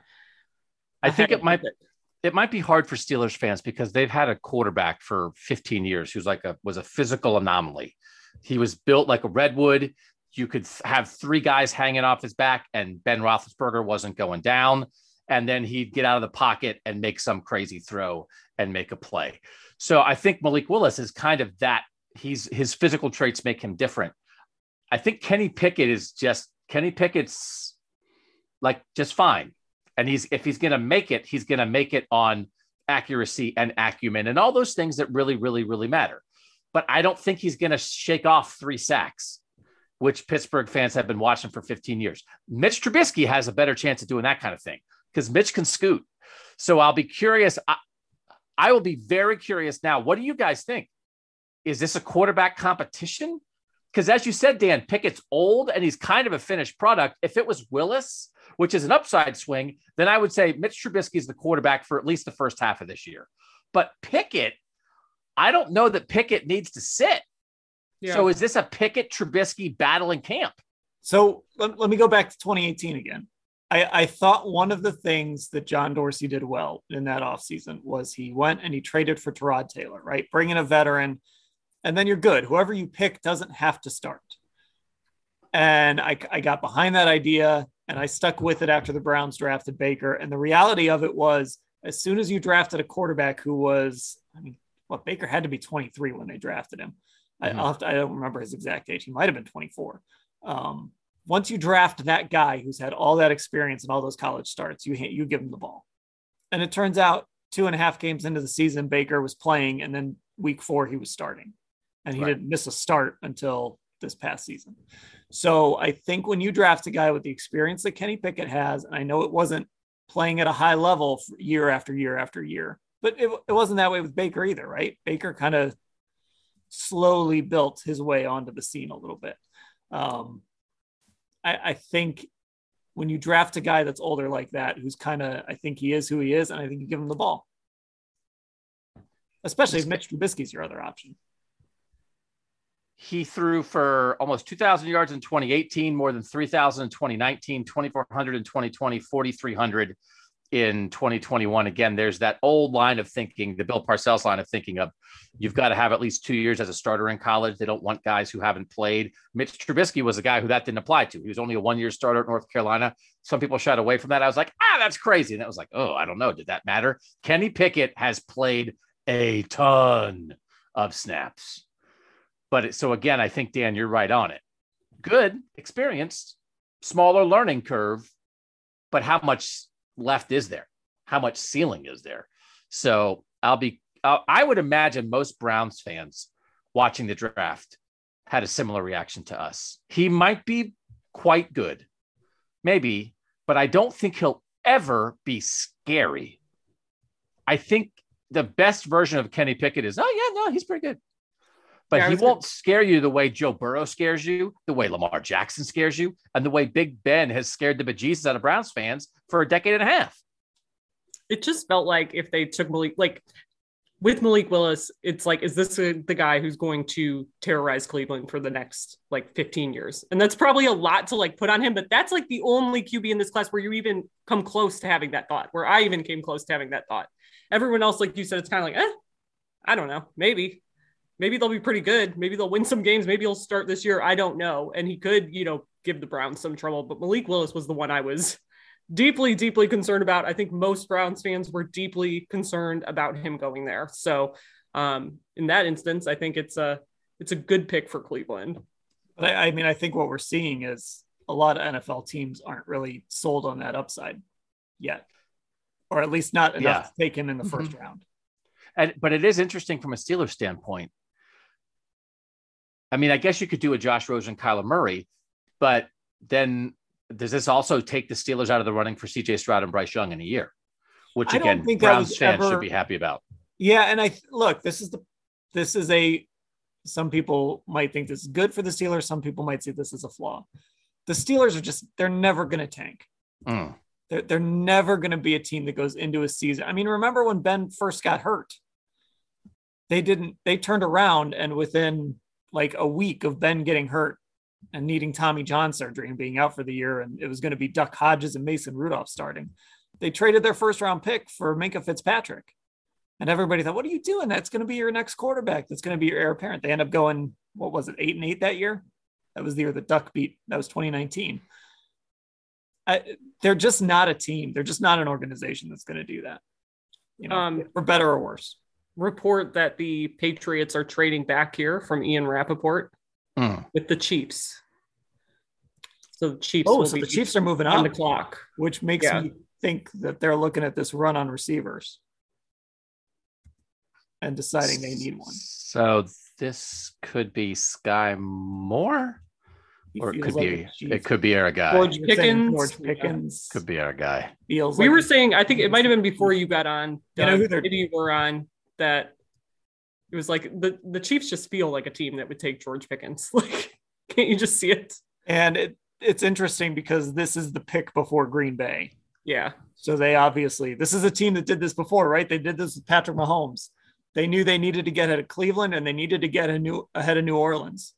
So they go out, they trade up to 10 and they take Patrick Mahomes. And here they are. They knew they needed to get ahead of Green Bay. And Brett Veach learned very well from the people he worked with in that building, John Dorsey and Chris Ballard, on how to maneuver the draft, apparently.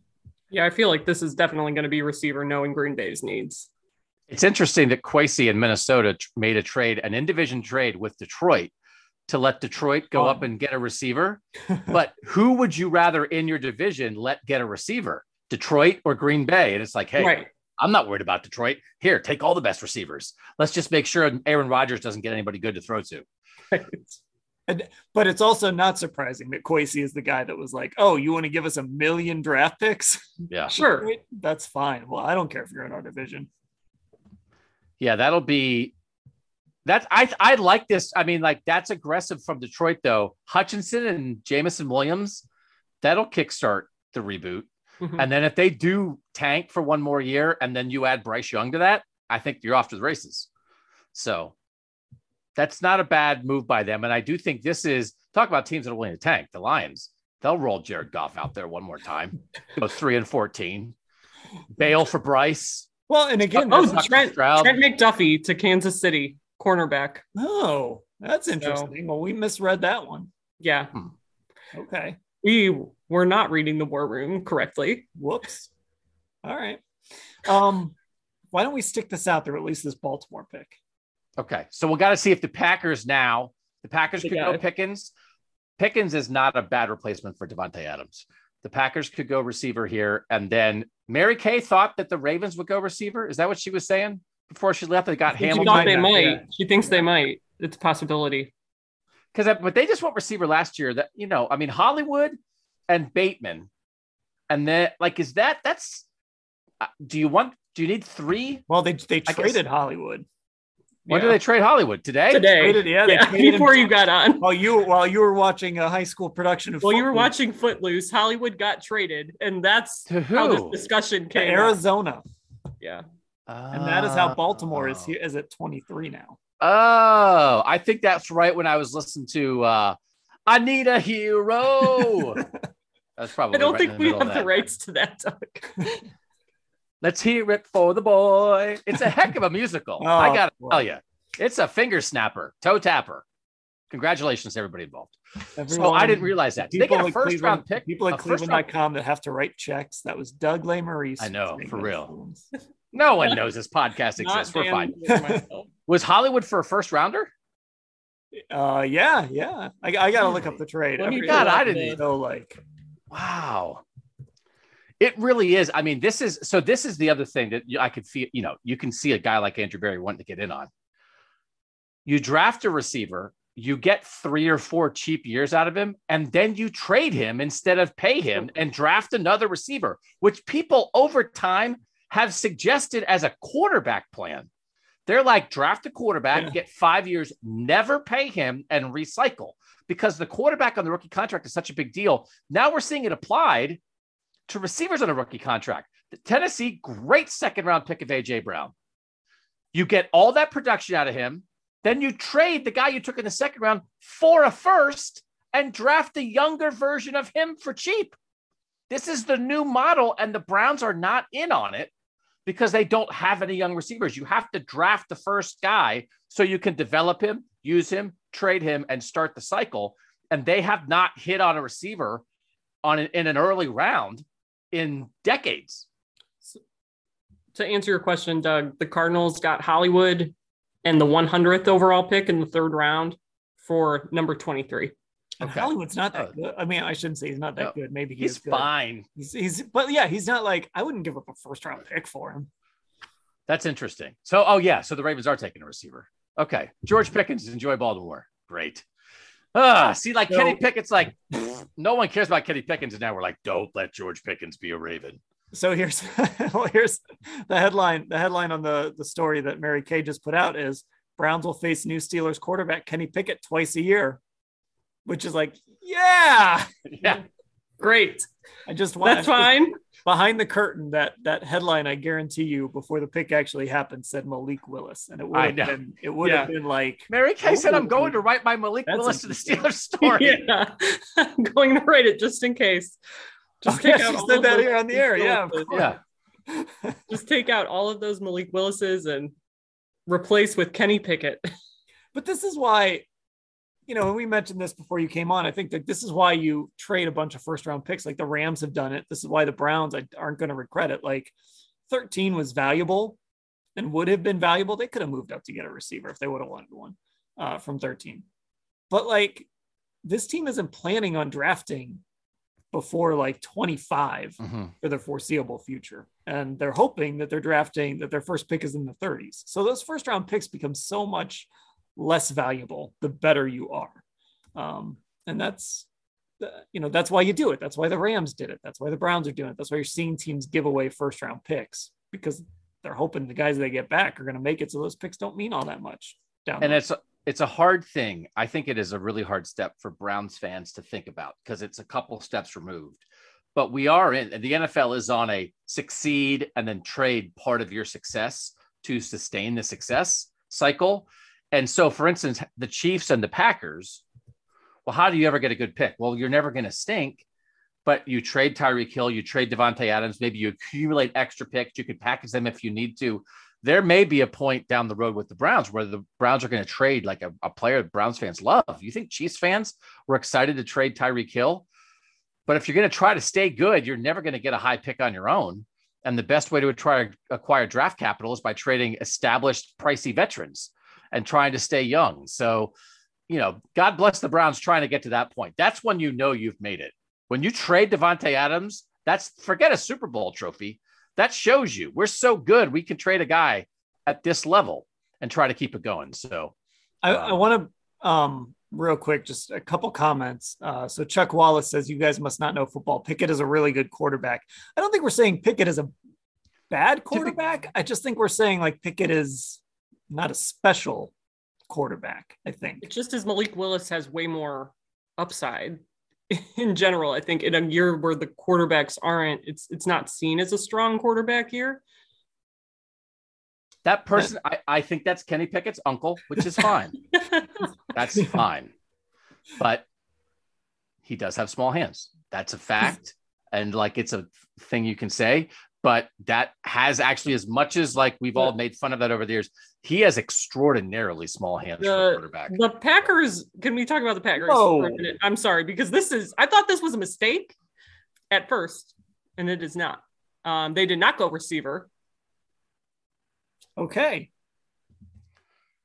Interesting. Quay Walker. He's a good player. I'm going to say that like the Packers have been, I know the storyline was like, oh my God, I can't believe they drafted Jordan Love. And yeah, that was a stupid pick. But like the Packers have drafted well. They've drafted good players. Maybe they haven't drafted the receiver necessarily. Yeah. They should have drafted, but they've built a nice defense there, and they've brought in guys who have been good. That's the second Georgia defensive player taken off this crazy Georgia team. And it's interesting. Quay Walker goes ahead of a guy. Actually, third defensive player because I got Trayvon Walker, Jordan Davis, and Quay Walker. Still Nakobe Dean not there. Lewis Cine, the safety, still there. They're going to have a bunch of people pick it. The other Devontae Wyatt's still there. The other comment I wanted to put out there was, is this Pittsburgh following the Mac Jones plan? Here it is. Sounds like Pitt's following what the Pats did last year, drafting a finished quarterback. Maybe. But some people Mac Jones had a very fine first year. let's see year two. Yeah. Well, so he went when we drafted our AFC quarterbacks. He went like what, middle of the pack somewhere, right? I don't even remember. Yeah, I mean, we didn't have him real high. I mean, look, maybe I've turned myself into a meme here, but like Ben Roethlisberger stunk last year. Like he couldn't throw the football. So just having a guy who can competently throw the football he couldn't move either. That's going to make them better. Like Kenny Pickett can move. He can throw on the run. He can kind of run that offense the Browns have been running. So he's going to be fine. He's going to help that offense. I just don't know that the ceiling is super, super high. He's not as scary to me. It's a great comparison. I mean, it's an established franchise with the veteran head coach and great culture that waits, lets a quarterback fall to them that a lot of people think would not get to that spot. And then they take him and maybe they'll play him just like the Patriots did last year. I think how you think about the Kenny Pickett depends on how you feel about Mac Jones. And some people love Mac Jones and some people think he is what he is already, while there's a lot of other guys in the league that have more upside. So the Bills and Ravens traded here. Okay. So the Bills took pick 23. The Ravens are now at 25 and they picked up 132. All right. 130. Number 130. Stick around till 25 here, at least the Ravens pick. Yeah. All right. Let's try. Maybe they'll trade. Maybe they'll just keep trading back. No, if they keep doing that, we might have to call it a night here. Maybe John Harbaugh is saying, you know what? Let's screw with Dan Lobby up in Cleveland. Although this draft is moving. I mean, it's 10:30 and we're already well into the 20s here. There've been years where it's like, I don't know if this thing's going to end before 2 a.m. Famous last words, though, Dan. Oh my gosh, that's such a rookie move. You're right. I'm the guy in the press box who says, man, this game's going really fast in the second quarter. I do think it's interesting that Jermaine Johnson is still available at this point, because I had four guys at the combine who I was Garrett Wilson, Drake London at receiver, and Trayvon Walker and Jermaine Johnson at defensive end. And that was before Trayvon Walker went nuts. And Jermaine Johnson's still here. I think he would have been a good pick for the Browns at 13. The Bills take Khair Alam, the cornerback out of Florida. So still there as we speak. Okay. So I do think, I mean, this is, if you want an edge, the edges are getting pushed down. As we said before, Jermaine Johnson is still there. And then there's this group of Arnold Ebiketie, David Ojabo, George Karlaftis, Boy Mafe, all happen to be four Big Ten edge guys that could be of interest for the Browns at 44. And then there's everybody's favorite Logan Hall still waiting around out there. So if they're happy to go defense, that might be where when you're talking about best available positional value, where they meet up, it might meet up at edge at 44. And Andrew Berry's patient. We know that. We've learned that over his first two drafts. He's very patient. He struck last year when he wanted Jeremiah Owusu-Koramoah, but that wasn't like a huge move up. He's going to continue to let this draft kind of fall, especially because these receivers aren't coming down to him. Now, if a Sky Moore survives tonight and is still on the board tomorrow, moving up 9 or 10 slots, I don't think would be insane. I think if he's a guy they like, that's a guy you would go get. Where are you? I know, Ashley, you wrote about what would happen if Ojabo with the Achilles injury fell to 44. Do you think the Browns should take him if he's there at 44? When I wrote that, I was still kind of to the point where I'm like, I want them to take a receiver. That's what I think they need more. Ojabo's, who knows when he's going to be ready to play this year. And I, like you, Doug, I think have allowed the same questions about, I do think he has a very high ceiling, knowing how long he's been playing football, right? But I do question how high it is, because when he was really good, he was playing alongside the number 2 pick in the draft, who got all of the attention from opposing teams. So I think there are some questions about him, but you are talking about a guy who was kind of like a consensus, top 15 guy before that injury. So I'm almost like, well, if you do end up, say the Browns go out, they get Clowney, you still have Winovich, you have Ojabo for next year. Like I'm not opposed to it now. I'm maybe less opposed to it than I was when I originally wrote that story and was really hammering hard for receiver. But I'm just sitting here the wheels are turning, and I'm kind of questioning how many of these guys are going to be available. And somebody tweeted at me actually with a good point. I can't remember who it was if you're watching this, but they basically said, if you get Ojabo this year, it's like trading your first round pick for a first rounder next year. Like your first round pick this year for like first rounder next year, basically, because he's probably, if he's not going to play this year, then you get another first round talent type of guy next season. How much does it hurt him though to lose that year? Because he is a developmental guy. Yeah, that's what I am. So, we talk about that, how it's so important for these rookie guys to come out, to not lose a huge chunk of that preseason. Obviously, that was a conversation we had like continuously with Anthony Schwartz. For a guy like him, who's only been playing football for 5 years, that would be nuts. I think at that point, it's almost like, okay, do you even try to come back for this year? Or do you just kind of work through this injury, do the rehab, and then start fresh next year?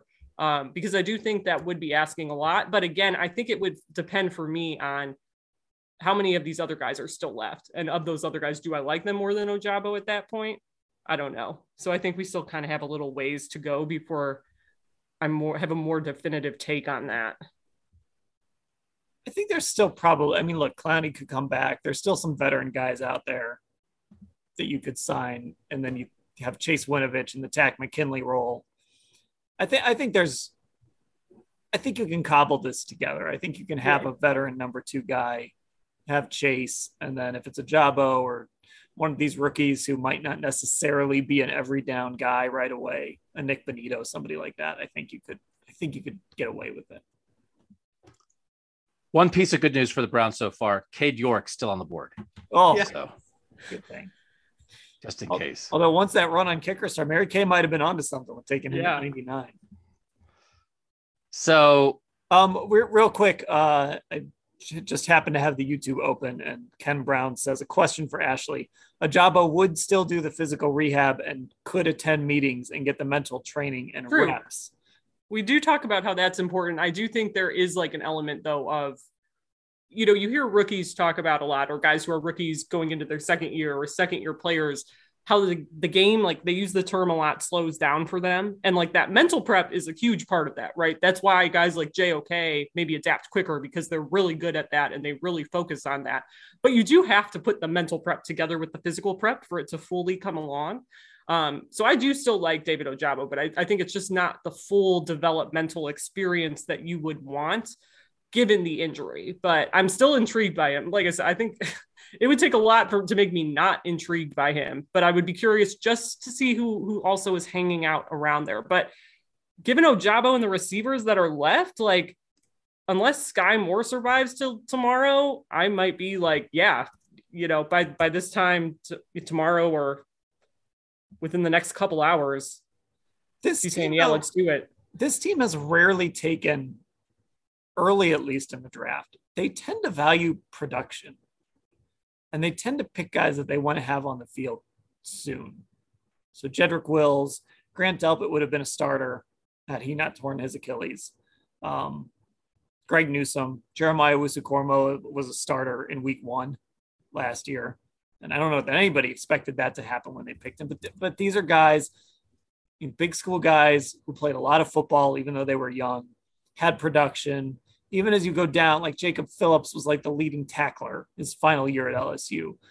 They do tend to take guys with production. I think sometimes we kind of think like, oh, they'll take a guy with these traits that's maybe really raw and they can develop. But they haven't taken a lot of those guys. Maybe Anthony Schwartz. Yeah. Ojabo did have DPJ count as that.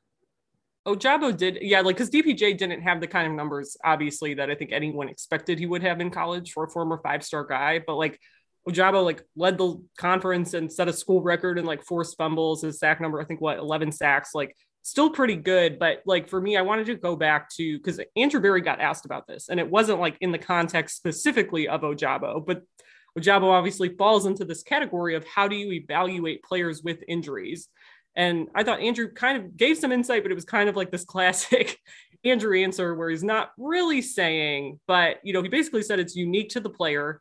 You look at the talent level, the position, the medical staff, what's the injury, what's the prognosis for the recovery, but the potential long-term or short-term impact on performance. Obviously, with Achilles injuries, that's always going to be a question. And then 2, he did mention at the very end, like if you're giving up a year of the player's rookie contract, that would also be like a big factor in their decision making. It is interesting that there's 2 things that I'm thinking about. One is, does it lessen the likelihood of taking a chance on a guy who might not play with your second round pick when you don't have a first round pick? So now that's like 2 guys that you're not getting a rookie impact from, right? That if you took a rookie in the first round, maybe you could swing in the second. But then the Delpit thing is interesting, because if we think, okay, well, they didn't know he was going to get hurt, but he did. And what happened? Well, did their season fall apart? They traded a 5th round pick for Ronnie Harrison to replace him, and they kind of patched it together, and they made the playoffs, and they were okay. And then Grant Delpit got healthy and came back and had a pretty good year. So does that make you think, hey, it worked out with Delpit? We'll patch it together in that spot. And then when Ojabo comes back next year, we'll have gotten a top 15 talent with pick 44. Would that make you more likely to do it because you lived through it with Delpit and came out okay? Yeah. I mean, I think that's fair. And Andrew Berry has shown that he can find value. I mean, the Harrison trade was value. I don't know. They brought Harrison back. I was a little surprised by that, but they brought him back. And maybe that's a little bit of I don't want to say indictment. That's the wrong word, but maybe that's a little bit of Delpit's still not quite ready. Mm-hmm. We saw some good things from him, but he's still not quite ready. And Richard LeCount, I almost said Tony Fields. Richard LeCount isn't quite ready. So we're going to bring back Ronnie Harrison for another year and see how this goes. So the Ravens, that Antoine Winfield, the Antoine Winfield pick behind Grant Delpit is one that you hope doesn't haunt this team. But again, Andrew Berry has shown that he'll fix mistakes when he makes them. And I'm not saying Delpit's a mistake yet. Just if it turns out that way, he'll find a way to fix it. Do we have a Ravens pick yet? Not yet, on the clock. Okay. Tyler Smith of Tulsa, the tackle, went to the Cowboys at 24. Okay. So what would be scary here for the Ravens? We did it with the Steelers. If you're a Browns fan, who do you not want that to be scary? George Pickens. Jermaine Johnson, right? He's still on the board. Yeah. Would be scary. I got to pull up my prospect list here. Again, just the idea that the Ravens would get there would have been mock drafts that had both Kyle Hamilton and Jermaine Johnson in the top 10. If they wind up with both of them without a top 10 pick, it's going to be like, of course. Yeah. So that would be, I like that guy. I talked to that guy at the combine. He's got an edge. I think he plays the run pretty well. He's more of a 1-year guy because he was at Georgia and he transferred and then exploded at Florida State and was the ACC Defensive Player of the Year. But I thought he is more of a traits guy a little bit. He had like 1 year of production and he has good traits. But I think he has an edge. Was he the one who nice guy? But was he the one who said he wanted Myles Garrett was his favorite edge rusher in the NFL when he and I were going around asking all those that question? I could see them taking Ojabo. That feels like a Ravens pick. And they hit on a Big Ten edge rusher late last year with the Odofe Owe. He was really raw, and there were a lot of questions. Odofe Owe is Ojabo's actually. That's why Ojabo started playing football. They were high school basketball teammates at that boarding school in New Jersey. Owe made the transition to football, and Ojabo was like, "That looks fun. I think I could do that too." So wow. It would be kind of like a full circle, kind of awesome story for whatever beat writer who covers the Ravens gets to write that. But would be a crazy coincidence if they went that way. What if they just take Malik Willis and they start running 3 quarterback sets with Lamar Jackson, Tyler Huntley, and Malik Willis? It's going to happen someday. Just in our lifetime. Back passes and pitches and why not? we did a Buckeye talk that has not been released yet on a 1930 Ohio State Michigan game that was in the Michigan archives, and we rewatched the game and then we did it. And they're like handed off, and that guy who took the handoffs throwing a pass like all the time. And it's like, why don't they do that anymore? Nothing else they did made sense. It's a bunch of leather helmets and guys just slamming into each other. But that part of it is like, I'm this quarterback. Sometimes every now and then I throw it. Sometimes I hand it to this guy and then he throws it. And it's not a trick play. It's just offense. So Dan, we're on the edge. Dan, this is the last 3 minutes before the football revolution. Malik Willis and Lamar Jackson together in Baltimore. This could happen. We got to do that on Orange and Brown Talk too. We got to rewatch like an Otto Graham game. I watched like a half of a championship game once, and I'm like, yeah, Otto Graham was pretty good. What was Otto Graham? Is Otto Graham today better than Baker Mayfield? Yeah, let's have that debate. Maybe. Now people are mad. I'm just kidding. I'm not. It's not a shot at anybody. But this is, I mean, it's one of those things, and you would like to see the Browns get to this point, and it's not going to happen in the first round because they're not going to have first round picks for the next 2 years. But it does feel like when you're a good team, sometimes the draft just falls to you like year after year. But you know what? The way it fell to the Browns last year, that you didn't know if Greg Newsome, there was like 4 good corners and 3 went, and is Newsome going to get there? And he did, and it worked. And then okay, he gets, that fell to the Browns. And then Andrew Berry did something about it. But sometimes once you get good at this, maybe you don't have super early picks, but you're able to pounce when you don't have desperation and anybody good can help you. You can catch the guys who fall while everybody else is leaping on runs, is leaping for quarterbacks, is doing desperate, weird things. And the more stable you get, the better you're able to do in the draft because you're chill about it. Well, and I think a big piece of it is like, you know what you're looking for. You know how it fits. You know how you're going to coach it. And the Browns have never had that. But like when the Ravens take Kyle Hamilton, who, like you said, Doug, didn't test well, maybe that scares some people off. The Ravens don't care. They know exactly what they want at that position and exactly how they're going to coach him and deploy him and everything they're going to do with him. And the Browns, now that they have some stability, they know how they can see how these guys look on the field for them before they ever step foot on the field. And that's what that stability does. That's why the Steelers just have these positions that they're really good at drafting. Yeah. No, I could see the Browns getting to that point. We might not be able to see it in the first round for a couple of years, but this is Andrew Berry's going to have to turn the second round into the first round. Because like last year, say they didn't have a first round pick last year, but they got JOK. They'd be like, well, a lot of people thought he was a first rounder. He's the talent of a first rounder. It's like he had a first rounder.